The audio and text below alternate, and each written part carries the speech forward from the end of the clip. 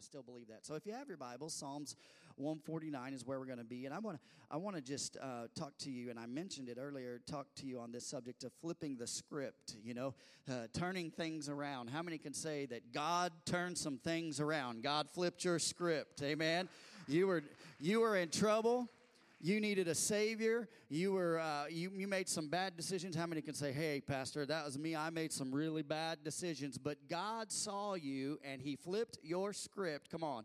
And He's changed you, and He's made a fresh way. And so Psalm 149, verse 4 here, it says this, for the Lord takes pleasure in His people. You know God loves you. All right, if you preach with me, we'll get done faster.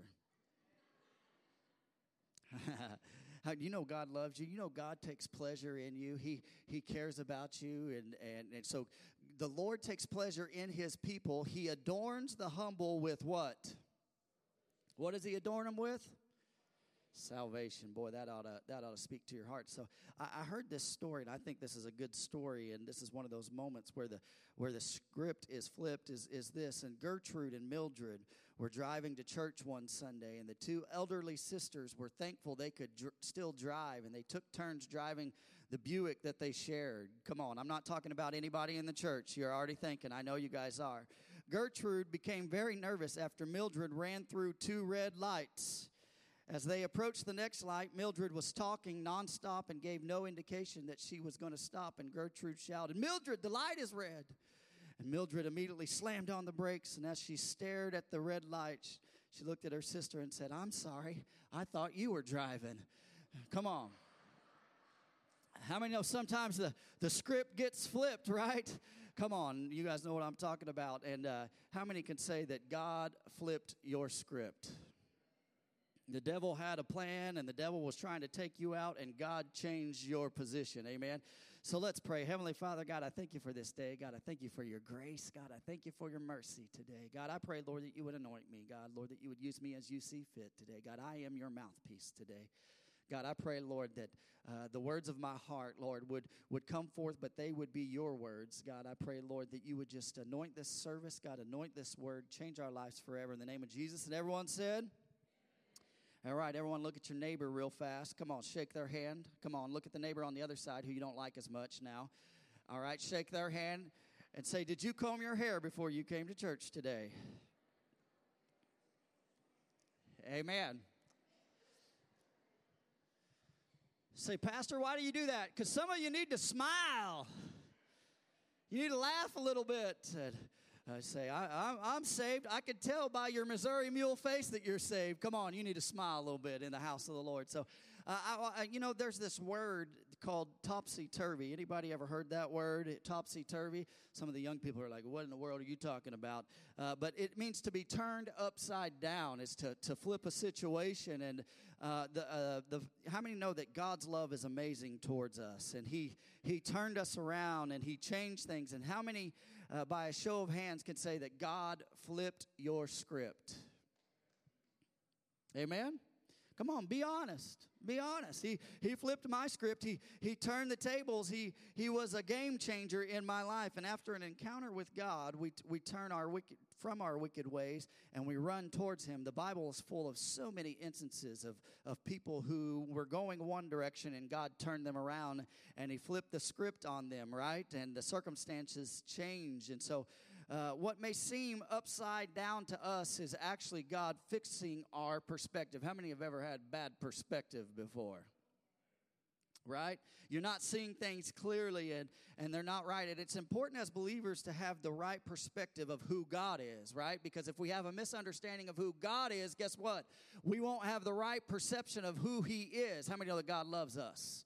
How many know that God says you are His masterpiece? How many know that God is for you and not against you? How many know that greater is He that is in you than it is he that is in the world? Amen? So when the devil comes in and he starts lying to you and says, you aren't worth anything, you got to flip the script on the devil and say, no, this is what God says about me. Amen? I am a child of God. Amen? Oh man, what happens is if we fail to flip the script or fail to see the right perspective, is we risk, or even worse, we'll end up in the same shoes as one of our key players in this message today. And so I want to just talk to you out of this beautiful parable in Luke chapter 18. This is a beautiful thing. This is one of the parables that Jesus told.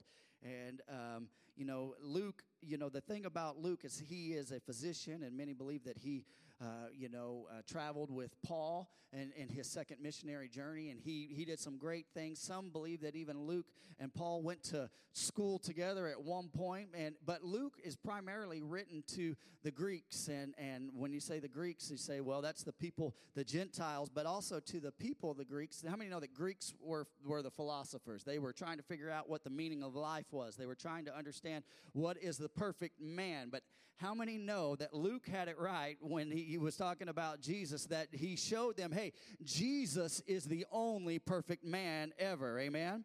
And so he begins to talk about this parable. Jesus begins to tell this parable.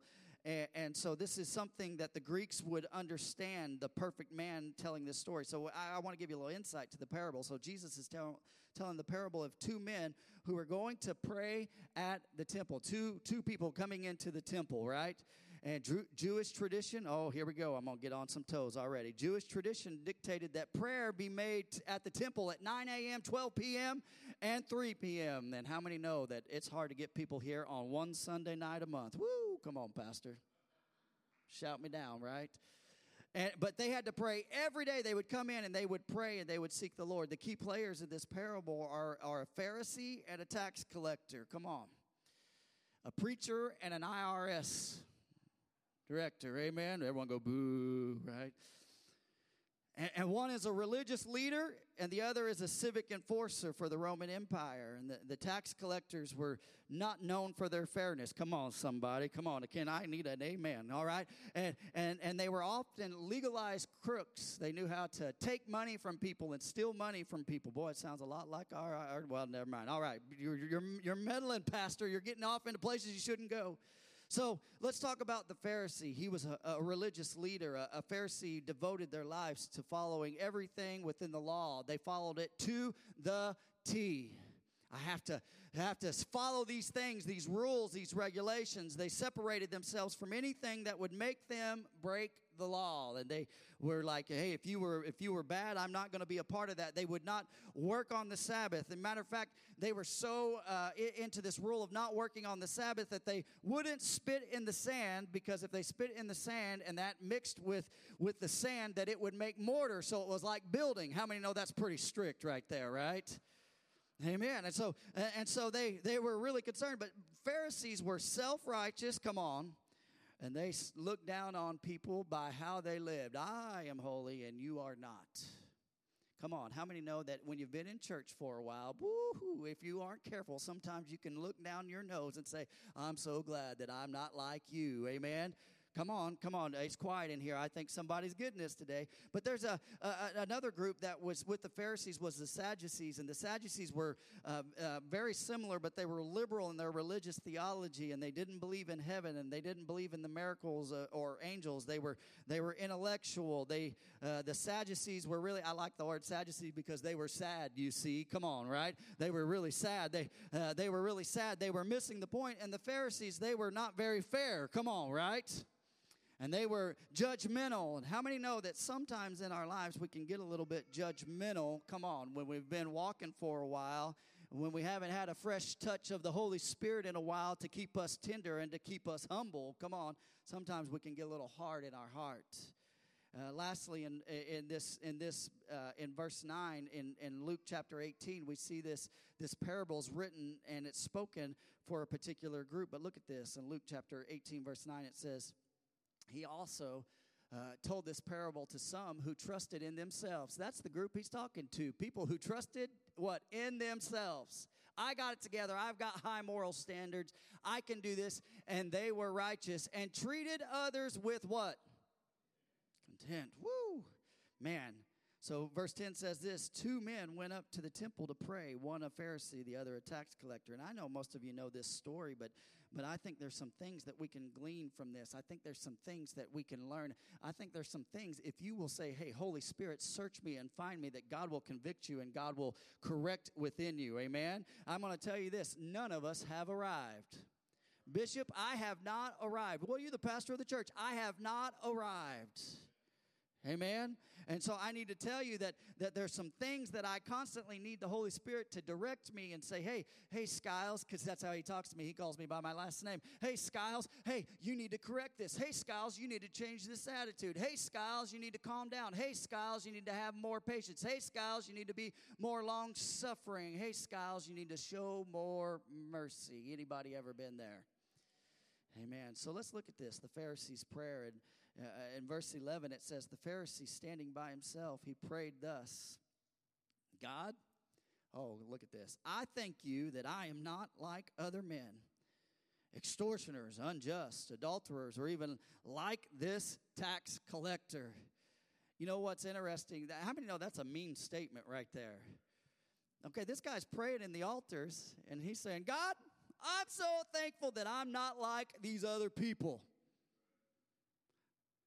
Don't look all pious like you've never been there and said, oh, you're not compared yourself to somebody. But this is interesting. You know what? The first thing that I see in this bit of scripture is this. He stood by himself. He isolated himself. He put himself out there. He is separating himself from the others here. And it's not a separation of quarantine. Come on, we know all about quarantine now, right? It's not that kind of separation, but it's a separation of status. I'm here and you are not.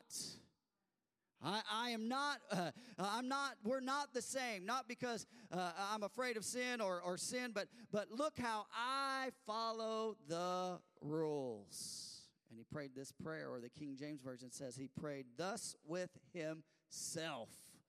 Prayed with himself.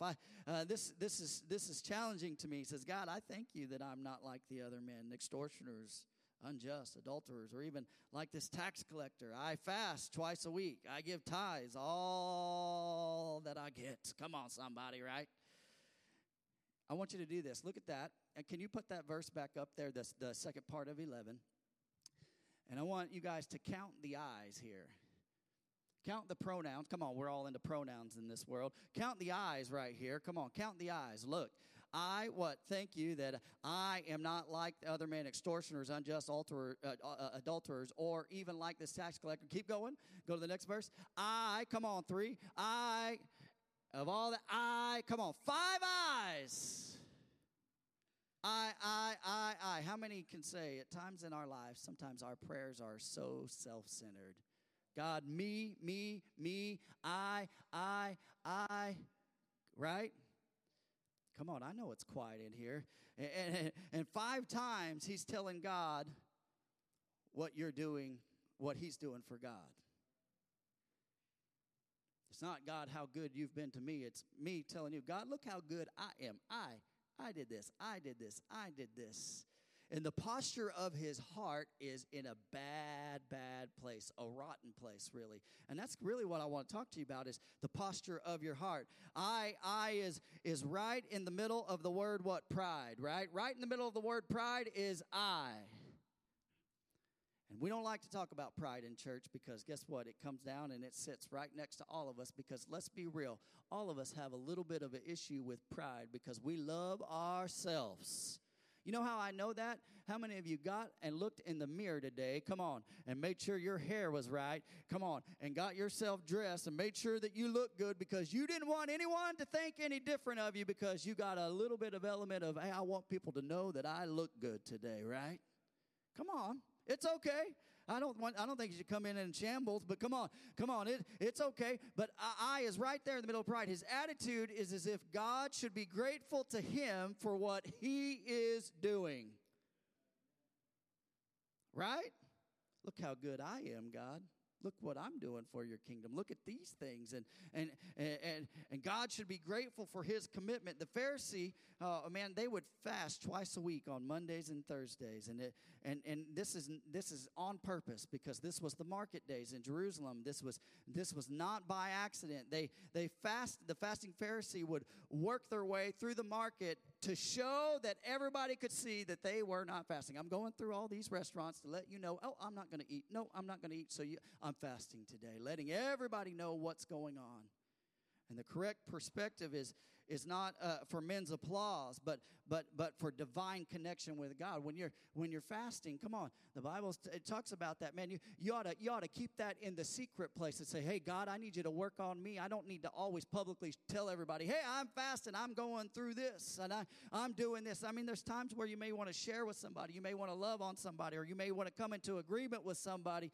But listen, if we're doing it for men's applause, guess what? That's what you're going to get, men's applause and not God's blessing. See, Matthew 6:5, there's a lot of good truth in Matthew 6, but I'm going to actually kind of go in reverse. Matthew 6:5, Matthew 6:3, Matthew 6:1, but it says this, when you pray, don't be like the hypocrites who love to pray publicly on street corners and in the synagogues where everyone can see them. I tell you the truth, that is all the reward that they will ever get. Boy, that's pretty pointed, isn't it?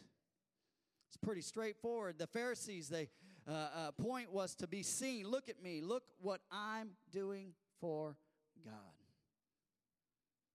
I want you to do me a favor. Close your eyes real fast. I want you to think about this. We live in a very narcissistic society. With your eyes closed, we love to focus. We love people to focus. We love people to give us attention. And one of the I think one of the issues of our society and our time is social media, because we love us some likes, right? And listen, there is some proof that when people like our post, that we go and we search our post to see who has liked it, because there's a release of dopamine within our brains that lets us know, hey, and what we're doing when we do that is, hey, it's men's applause. And I've been grieved in my heart. Listen to me. I've been grieved. With your eyes closed, I've been grieved in my heart. In recent years, I've seen so many people promoting their agendas under the name of ministry. Now, it's quiet. I know it's quiet. I promise we're going somewhere. Look at me.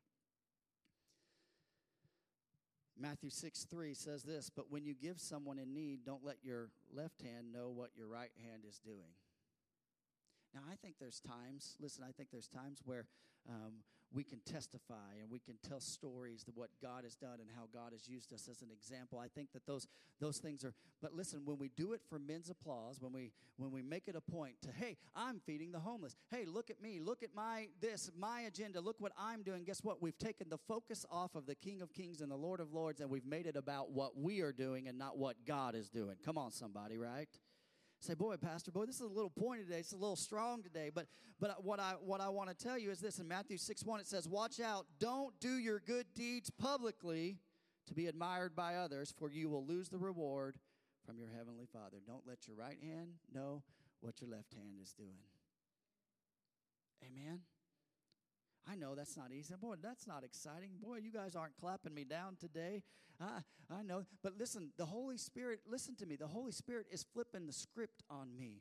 He's reminding me that it's not about what you do. It's not about what I do. It's not about what our church does, but it's about what the kingdom advancement is. It's about giving him praise. It's about giving him glory. Come on, give Jesus a hand clap of praise. Listen. I'm not saying those who post, and listen, I don't think social media is the devil or anything like that, but I'm not saying that those that post about spiritual things are wrong. I understand sometimes we need to be encouraged, and those are things, but I'm just saying this.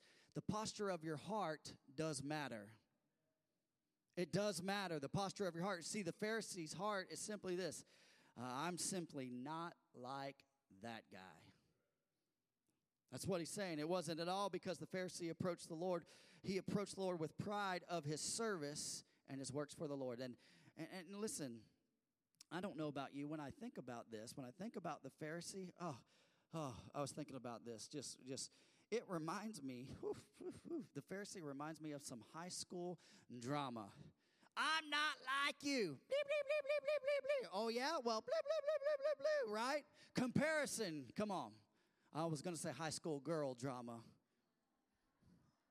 But I refrained. But I'll say high school drama for everybody's sake, right? Come on. And he's like, I'm not like you. And that's not the issue is, God, search me and find me and search my heart. That's the issue. He missed the point. It's a heart issue, not a service issue. It's not what you're doing. It's the posture of your heart. Service to the Lord is important, but the heart of your service to the Lord is even more important. Let me say that again because that just went poop, poop, poop, poop, poop, poop off of every wallet here. Service to the Lord is important, but the heart of your service to the Lord is even more important. I'll give you a good example right here. Oh man. There's been times where my kids have fought, Zaylee and Wyatt, and you know what? We used to, when they were little, we used to put them in a big shirt. Come on, somebody. When they would fight, the get-along shirt, right? Come on. How many of you know what I'm talking about? The big T-shirt. You'd put them in it, and they didn't want to be next to you. How many have siblings, right? You know what my mom and dad used to do to me and my brother and sister when we'd get in a fight? We'd get in an argument. We'd get in a fight. My mom and dad would say, all right, now you need to go to your brother and sister, and you need to hug them. Oh, Lord, don't make me hug them. Come on. Come on, mom and dad. Don't make me. You need to say you're sorry, both of you. Come on. And, my mom and dad went a step further and say, and then you need to kiss them on the cheek. Oh, come on, mom and dad. You're getting in my pride now. You're getting in my issue. And it was crazy because my mom and dad would be like, hey, TJ, you need to apologize to your brother John. And you know what I would do? Listen, I would do it, but if my heart was not postured right, I'd be like, I'm sorry. And I'd probably be more like, I'm sorry. You're an idiot. I'd say it under my breath really fast or think it. Because I knew if my mom and dad heard it, woohoo, I'd be in trouble, right? And I'd be like, I'm sorry. And my mom and dad would be like, you know what? Say it and mean it. Come on. How many know what I'm talking about? How many know what I'm talking about? You say it and you mean it, young man. I know if I don't say it, woohoo, it's not going to end well. I'm sorry. Look them in the eye. Come on, Mom. I'm sorry.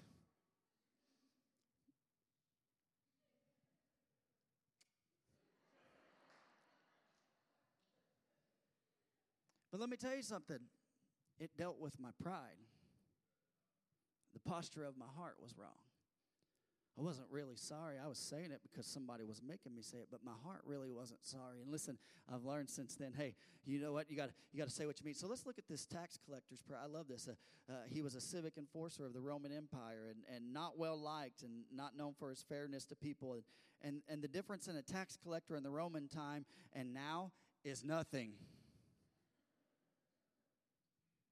Zero. All right? And it's to take and to use. But he starts with this. How many know what grace is? Grace is unmerited favor. Everyone say unmerited favor. All right, I'm going to ask the worship team to come. Oh, my goodness. Everyone's so excited today. Come on. Right? Unmerited favor. Boy, I said grace, and just like that, things started to happen. It's unmerited favor. God blessing me despite I don't understand it. Amen. Extending kindness to the unworthy. That's another thing that grace is for us. Listen, I don't deserve God's grace. How many could say, hey, I don't deserve God's grace in my life? He's been kind to me when I don't deserve to be kind to. Listen, I can look back at my parents and see times where they were kind to me when they should not have been kind to me, right? So grace. So let's look at this other word, mercy. And mercy is deliverance from judgment and God not punishing me for what I deserve. Grace and mercy.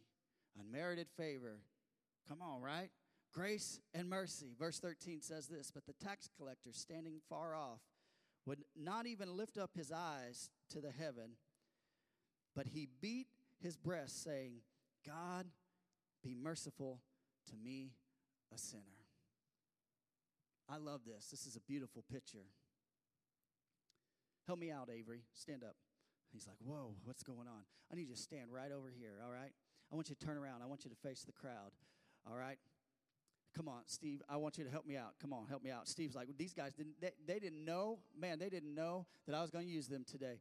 Over here I have Steve, and I want you to play the role of the Pharisee. I want you to lift your hands. I want you to come right up here up front. Matter of fact, why don't you just come right up here to the front. Come on, Steve, come on, run. Come on. It's okay. You're good. Turn around, face the crowd. Come on, you're in a pot. There you go. I want you to lift your hands up. Come on. I want you to say this. I want you to say, God, I'm so grateful that I'm not like that tax collector. God, I'm so grateful I'm not like that pastor up there.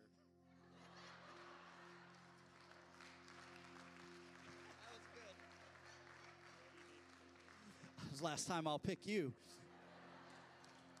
But he was in a position, he's not doing it to be close to God, but he's doing it to show everyone else, hey, I'm good. I follow rules. I can do this, I'm better.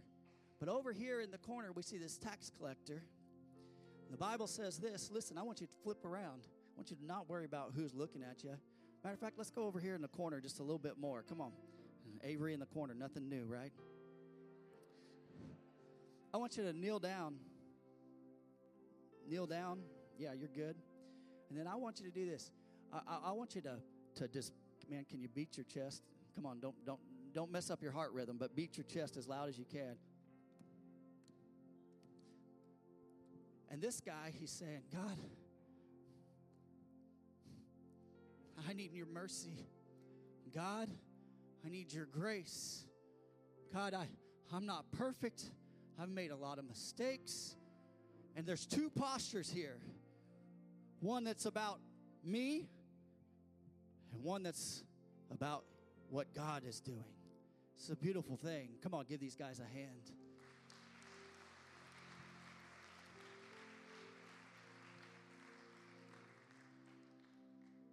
The tax collector, standing far off, would not even lift up his eyes to heaven, and he beat his chest, saying, God, be merciful to me, a sinner. I don't deserve anything from you. The tax collector understood that he needed mercy. I'm reminded of this when I read that I need mercy. I'm reminded that you need mercy.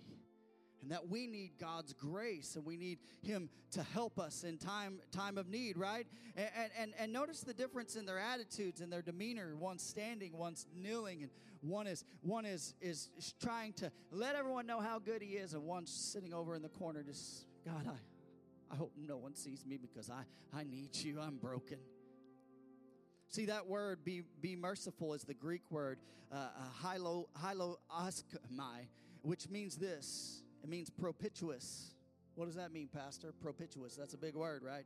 That means this. It means given a chance for success.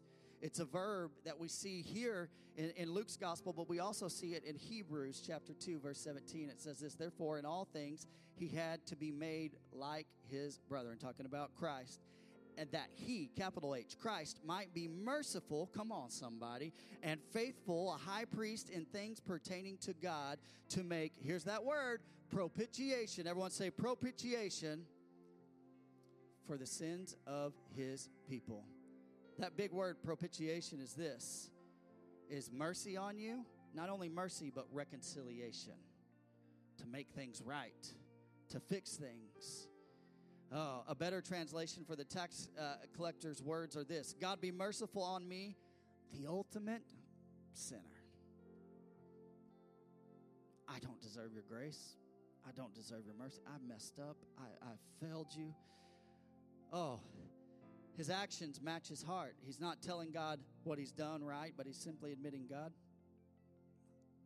I'm nothing without you. Amen. I love this. It's the posture of his heart. It's an example of a humble heart of repentance that Jesus commends in this parable. The tax collector knew that there was nothing he could say or nothing that he could do to enhance his standing with the Lord. I'm broken. Nothing I can do, Lord. I paid my taxes. No, that wasn't going to help him. It was nothing. It was he's just in a place. And matter of fact, James 4:6 says, but he gives us even more grace to stand against such evil desires. As the scripture said, God does this. He opposes the proud, but he favors the humble. And maybe, listen to me, people. Maybe today you may feel in your heart, hey, God is not talking to me. I feel like he's a million miles away. Maybe it's the posture of your heart.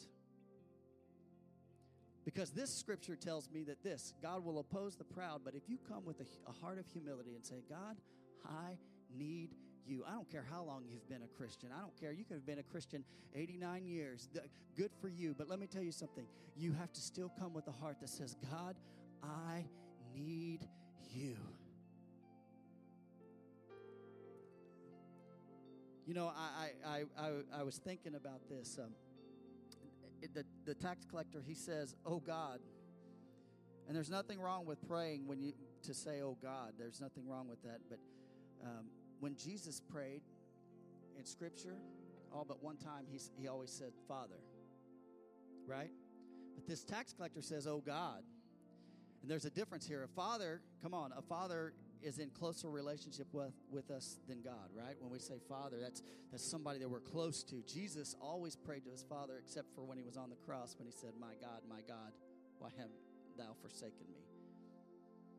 But isn't this interesting? For the first time, Jesus in that moment, he is, the Lord is, he's taken on the sins of the world, and God's going by, he's my God.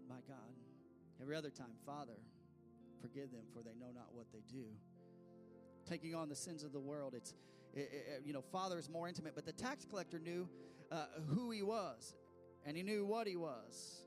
It was an honest evaluation. God, he couldn't call him Father because he wasn't in relationship with him. Oh God, I need thee, right? I can't help but think that he's just sitting there, and there's this song, I can't, and I know Jesus hadn't been on the cross yet, but listen, just for my sake today, listen, this is what I feel like that maybe, that I think that we could cry out today, in our hearts is draw me nearer, nearer, blessed Lord, to the cross where thou hast. Come on, that's humility right there. Draw me nearer, nearer, blessed Lord, to thy precious bleeding side. Come on, sing that if you know it. Draw me nearer, blessed Lord, to the cross where, God, I am a sinner in need of you, Lord. There's nothing good in me, Lord. I still need you, Jesus. Humbly I come before you, God, and I lay my life at your feet. To thy precious bleeding side. Jesus, he flips the script here. Check this out. In verse 14, he says this. He says, I tell you this. And he's talking about the tax collector, not the Pharisee. I tell you this man went down to his house justified. Justified. That ought to make you excited. That word justified is a great word. Rather than the other. For everyone who exalts himself will be what? Humbled. But the one who humbles himself will be exalted. So here Jesus flips the script. This is the topsy-turvy way that God works. Jesus says to this man, the tax collector, he went home justified. What does that mean? Justified means this: just as if I never sinned. Changed. And come on, give the Lord a hand clap of praise. Isaiah 43:25 says this: I am the one who blots out your transgressions for my own sake. This is what the Lord says: I will not remember your sin. Justification, Hebrews 8:12. For I will be merciful toward their iniquities, and I will remember their sins no more. You come with a humble attitude, God will flip the script. The things that you've been fighting, God will say, I won't remember those things because I've forgiven you of those things. Amen. And God forgave this man's sin because he was because he was in the temple. Was he was in church? No, that's not why he forgave him. Did he forgive him because he was praying? No. I think prayer was part of it, but the posture of his heart in humility is what God saw that day. Amen? The world says, exalt yourself, you'll go up the corporate ladder, right? Push yourself. Email your boss. Do this, do that, do that. Push yourself, sell yourself, market yourself. You'll go places, right? Isn't that what the world says? Keep doing it, you know. Get more followers, do this, do that, all that stuff. Then Jesus flips the script here. It says, those who exalt themselves will be humbled, come on, and those who humble themselves will be exalted. And one thing about that statement is this: there's not a timeline on that. There's not a timeline, and you need to know that. So it's not your status or your service to the Lord. It comes back to your heart, your humble, repentive heart. There isn't anybody in this building that is exempt from that. There's two groups I want to talk to today. Come on. One is the religious. And let me ask you this: if you've been saved and you've been in church a long time, listen, I want to do this. God's just doing something within us. He's examining us. He's shaping us. He's stretching us. When's the last time you examined the posture of your heart? Oh, Pastor, I love the jokes. I love the sermons that make me feel good. I love walking out here. When's the last time you said, God, search me, find me? What is the posture of my heart? Lord, what is my attitude? Lord, am I full of pride or am I full of humility? Those who've been in church and saved a while, Jesus is warning us to keep our heart postured in humility and not pride, and not look down on people that we see, and not judge them because they're not like us. They don't look like us. They don't smell like us. They don't walk like us. But to look at them and say, man, if it wasn't for the grace of God, that could be me. That person needs grace like I need grace. The second group is this, the unsaved, the broken, and those that are need to be humbled. The posture of your heart will determine if you're pliable to the things of God. And it'll determine if you can be broken. Now, I know this is different. I promise I'll get you out where you can eat. Ezekiel 11:19 says this. This is what God says he'll do. If you'll come with the right attitude, you'll come with the right posture, the right bit of humility, this is what God will do. Ezekiel 11:19 says, and I will give them one heart, a new spirit, and I will put within them, I will remove the heart of stone, come on, the old bitter, the old prideful thing, and from their flesh, and give them a heart of flesh, a heart that is pliable, a heart that is humble, a heart that God can move in. How many want God to move in your life? Okay, takes humility. Takes humility on your end. Listen, it's not about your works. It's not about what you do. Both the Pharisee and the tax collector had the same opportunity to be justified, but only the tax collector had the right posture. Think about that. They were both in church. They both had the same opportunity, but only one had the right posture in their heart. Psalms 51:7 says this, and it tells us that God will not reject a broken or a repentant heart. I know, I'm just laid it out. This is simple. I know this is super simple. I'm a simple guy. If you're here today, will you just bow your heads and say...